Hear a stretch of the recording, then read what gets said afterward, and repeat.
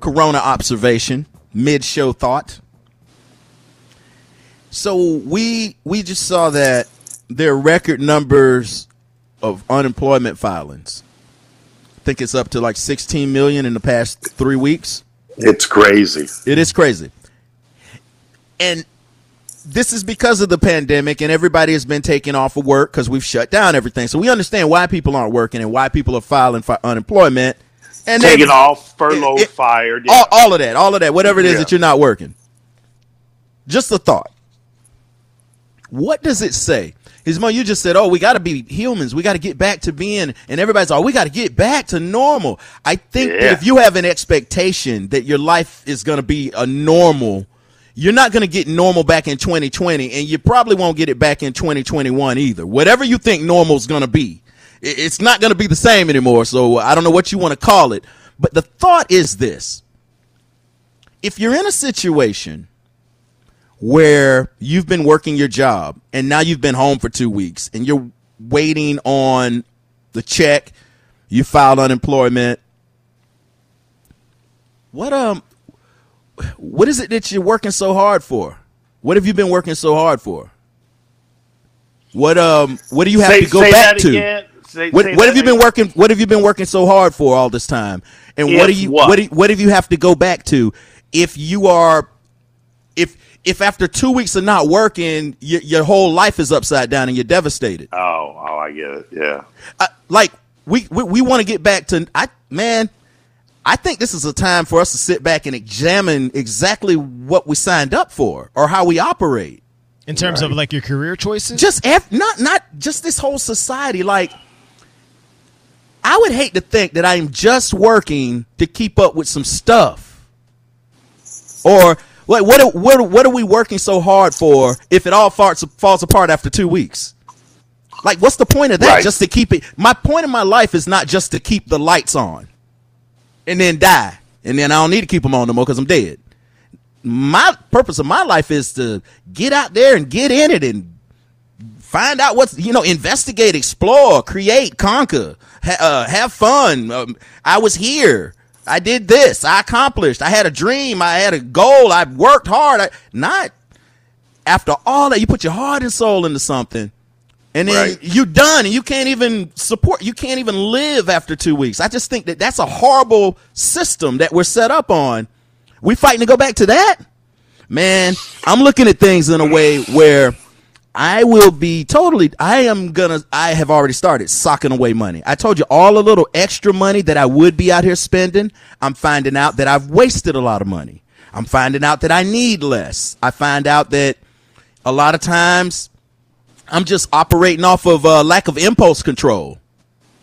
So this is kind of more or less like people need to invest more in themselves. And it just shows you how fragile things are. Kind of like almost like a light bulb turning on. I think so. Yeah. When you look at a third of all people that rent properties or rent apartments and stuff, a third of those people did not make rent on the first of this month.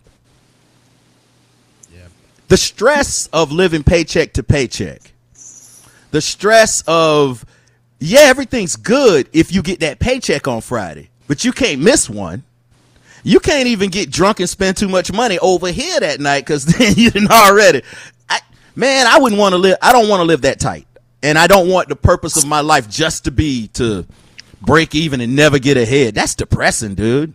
So do you think that's also going to kind of take a hit for the economy too? Because if you know that instead of going out once a week, now people are going out once every 2 weeks, and that's it's gonna be like almost a snowball effect. People are not going to be spending as much. Wherever I'm cutting back, people are gonna go out there and overdo it and account and over. They'll account for my lack of going out and doing stuff. But no, for me it's more of a mindset. It's just thinking more of being in control. I mean, it just seems like we're all at the mercy of something else. Yeah. No, sure. Yeah, I don't like that. I don't like that feeling. But a lot of people do manage to live that way and extract happiness on a day-to-day basis. What do you mean by that? What kind of happiness you mean they find a way to be happy even though things are tight? I mean, because clearly this, and then you know this as well as I do, that this one paycheck being missed or two paychecks being missed and now you're in trouble situation predates the pandemic by decades. But I do think people are, I mean, you have hold on. You had to have, you don't have to have a pandemic to see the same effect. You can need 4 new tires at once. Right. Absolutely. Okay. That's what I'm saying, though. Like, but people didn't enjoy living tight before this. Well, you don't enjoy it, but I mean, my mom, we weren't wealthy, but we managed to be happy knowing that we were a paycheck away from being broke. You know what I mean? I don't know what you're associating. I don't know what you mean by happy, though. Like, you got food, that's happy. I mean, that's food, some good friends, a smile here or there. Oh, man. What? What's happiness? A what smile. Are you looking for? Is that happiness? A smile here and there? Sure. Who smiles when they're not happy? You know what made me happy? Listen to how ridiculous you are. That makes me happy. I'm like, Mo is not a real. I tell people all the time, Mo is a cartoon character. He's not a real person. I feel like Mo, like on a video game, he's like the secret character you get at the end. In my mind, when I'm thinking of Mo, I'm walking and he is an animated character walking right next to me. Yeah. Okay. So neither one of you understand that. I've said this on this very program. When I was making six figures in Columbus, I was miserable. Mo. And when I came down here and I was living with just my 2 boys and me, and I was scrambling and working overnight for $8 an hour, it was some of the happiest times I had. I don't believe you. Oh, no, that's it. And I don't believe you at all. And I think that if you had another do-over, if you could go back and do a do-over at that 6-figure job, you would have figured out another way to make it work, right? Probably. And the boys would have been up there. Yeah. And get a contract extension or something. Yeah, exactly. I don't know, man. I can't tell you, man, that's the hardest thing ever. My therapist even asked me about that. And we get stuck on what's happiness all the time. Right. Well, I mean, then that's the thing. It's like happiness is many different things to many different people. Man, I don't think I ever realize when I'm happy, but I realize when it goes the other direction, I just assume that what I was, that opposite of this bad place that I'm in, was happiness, but it might not have been. It just wasn't bad. Yeah. Okay, yeah, let me ask something. Think about some of the happiest times in your life. Or experiences. Experiences. And ask yourself, did money have anything to do with that? Had everything to do with it.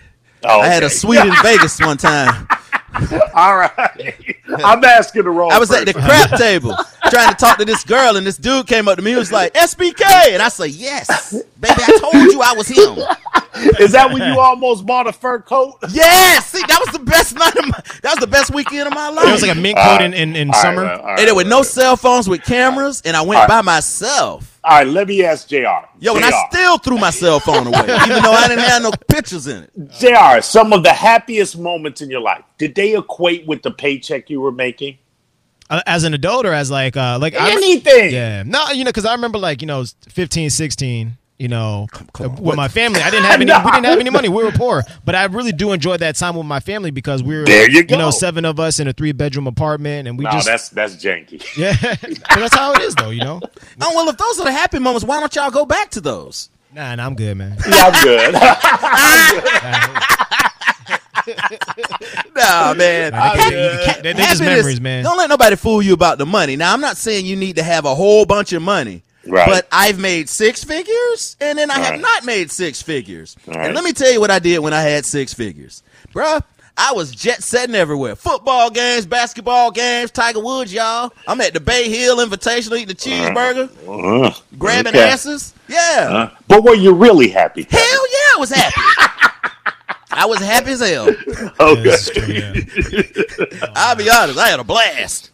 I mean, yeah, money's good. Money's good. I had a car dealership that used to give me a brand new car every weekend to drive around. All I had to do was tweet about it. Oh man, you was living that Beckles lifestyle. I was like, yo, I'm going here tonight. Let me get a Benz. And they'll drop the Benz off. You know what? I was working at that beach bar, man. I was making like literally every weekend, like $1,500 a weekend. Girls at the in bikinis.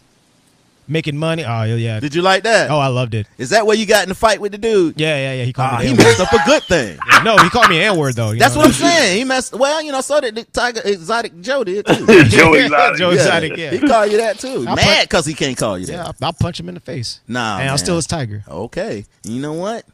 Got a little salmon oil for you. a little sardine oil in my A little juice. sardine oil for you. That'll straighten you out.